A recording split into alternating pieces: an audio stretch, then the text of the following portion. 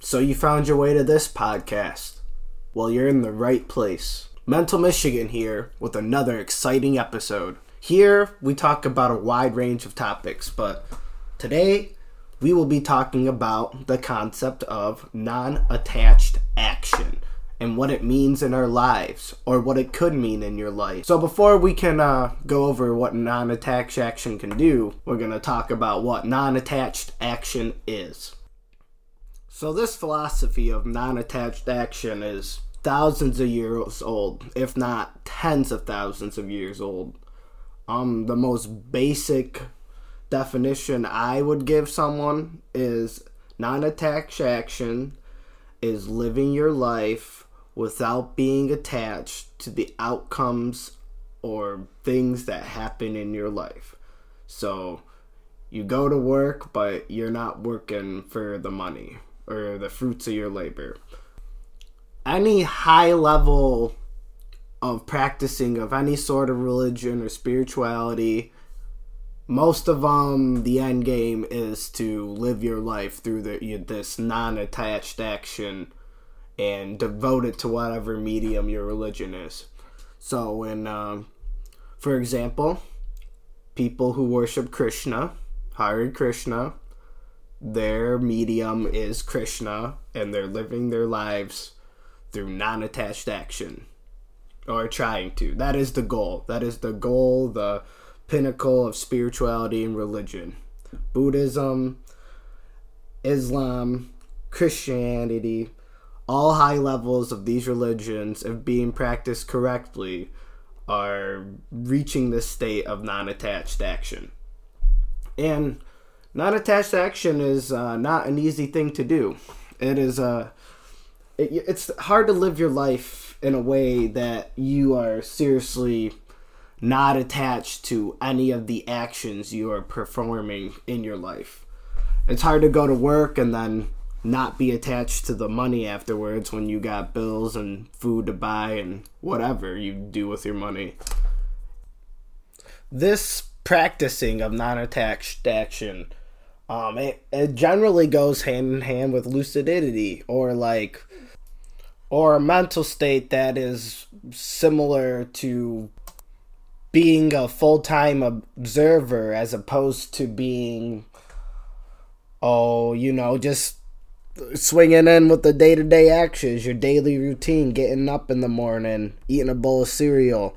The only difference between eating a bowl of cereal and eating a bowl of cereal through non-attached action is normally you grab your bowl of cereal, you pour your milk in your cereal, you take a bite out of the cereal, and you're like, oh, okay, that's pretty good. Those Lucky Charms taste good today.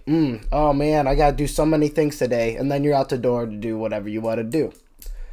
To eat a bowl of cereal through a non-attached action would be like wake up in the morning, clear your head through meditation and whatnot, clear all your bargain thoughts out, and become this conscious observer that is the goal of non-attached action. You sit down, you're thankful for your bowl of cereal, you eat your cereal, you notice the taste of it, but you're not attached to the taste of the cereal. Then you head out the door and start your day, living the rest of your day in that kind of state of mind. We humans are 100% dictated by our physical senses. Every day and everything we do, everything we experience from the day we wake up to the day we die, has to do with our physical senses. Life's all about perception, and perception's all about our senses. The things we see, the things we smell, the things we touch, the things we hear, the things we feel. And those dictate the things we think, the things we want, and so on and so on. So the ultimate goal of non-attached action is to separate yourself from your own physical senses. And it may sound unreal, but if you've ever practiced meditation or experienced anything like meditation, you've already experienced non-attached action for a brief moment in time. If you meditate correctly for 20 minutes, more than likely you are withdrawing and separating your conscious observer part of you from your physical senses. And so what separates a sage from like a normal person like you and me probably is sages supposedly are able to live in this state of non-attached action 24/7. So from the time they wake up to the time they go to bed, they are withdrawn from their own senses. They are living their lives in the way that they are playing the game, but they are not attached to the outcome or anything that happens with the game. They are just playing their small role in the universe, going by day to day, consciously observing it and giving thanks and love to whatever medium of worship they do.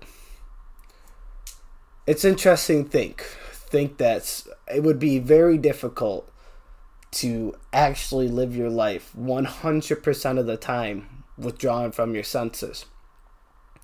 And that's why you have like big Buddhist temples and all these monasteries and all these places where all sorts of different people gather to practice non-attached action, which is taught in different ways. It's because once you start attempting to live your life in a state of non-attached action 24/7, you're gonna lose your relation to other people around you, because everyone else around you is living their life through the mode of their senses. And yeah, so that's why there's a big mountain monastery or whatever, why monks exist. It's because they lose their relation to everyone else but the other people practicing non-attached action. And, through different teachings and different methods. But it is possible. It is possible. I think it's a good thing to learn how to do in case you ever want to give yourself a different perspective on your life. I don't think it's necessary for spiritual advancement or whatever. I think what non-attached action does for you, if you learn how to do it and practice it in small spurts, it gives you clarity. It gives you a step back saying, okay, so these are what my senses are telling me, and based off those physical senses, I want to do this because of my senses. But if you take a step back, you could realize, I guess maybe it wasn't really that big of a deal after all. And that's all it really does. I don't know if it's healthy for mankind to live their way in such a way where they lose what they are. I mean, we are physical beings. I think we are spiritual beings too, but we're spiritual beings that are put in a physical template in order to experience that physical template. Where if we were spiritual beings meant to experience spiritual life in the here and now, well, then we wouldn't be physically bound to planet Earth. I don't think it's right to lose what relates you to other people, because at the end of the day, we all feel we're individuals, but we're all interdependent on one another, and there's no way around that. So when the sage withdraws from worldly life or non-attached action to focus on his own spirituality, I just think it's kind of a cop-out.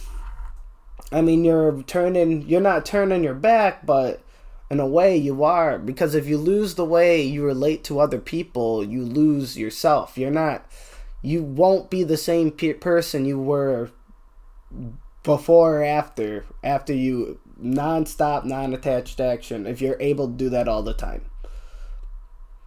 It is important. I mean, it's crazy that most religions that I study, originated in the East, and that includes, spiritual, like Christianity, Islam, and Judaism, and whatnot.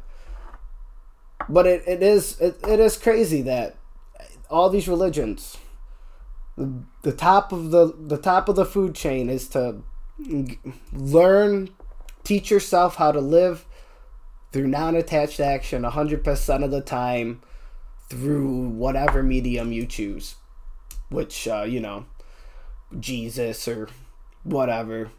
Pick a god. So yeah, this is the secret of the sages. Non-attached action. The doorway to enlightenment. The beginning to learning more about your own consciousness and becoming a conscious observer yourself. Definitely not necessary for your life, nor will I say will this action make you a better person, but it will definitely give you different insights should you attempt to practice it. But like I said, it's not necessary. I believe that so long as you're a good person in your life and you treat other people good, you'll be doing pretty good for yourself. And, you don't have to lose your connection to other people to reach a higher level of spiritual understanding. Although, it might help. If your goal in life is to become a spiritual sage, then ultimately you will walk down this road and lose your relationship that you have to other people. But that doesn't sound like any fun. But I hope you enjoyed the podcast. We will do many other things like this. You can check us out at some various podcast websites. And we also got a website up called mentalmichigan.com. And there's contact info and all sorts of cool things on that website. So, have a good day, and we'll catch you next time.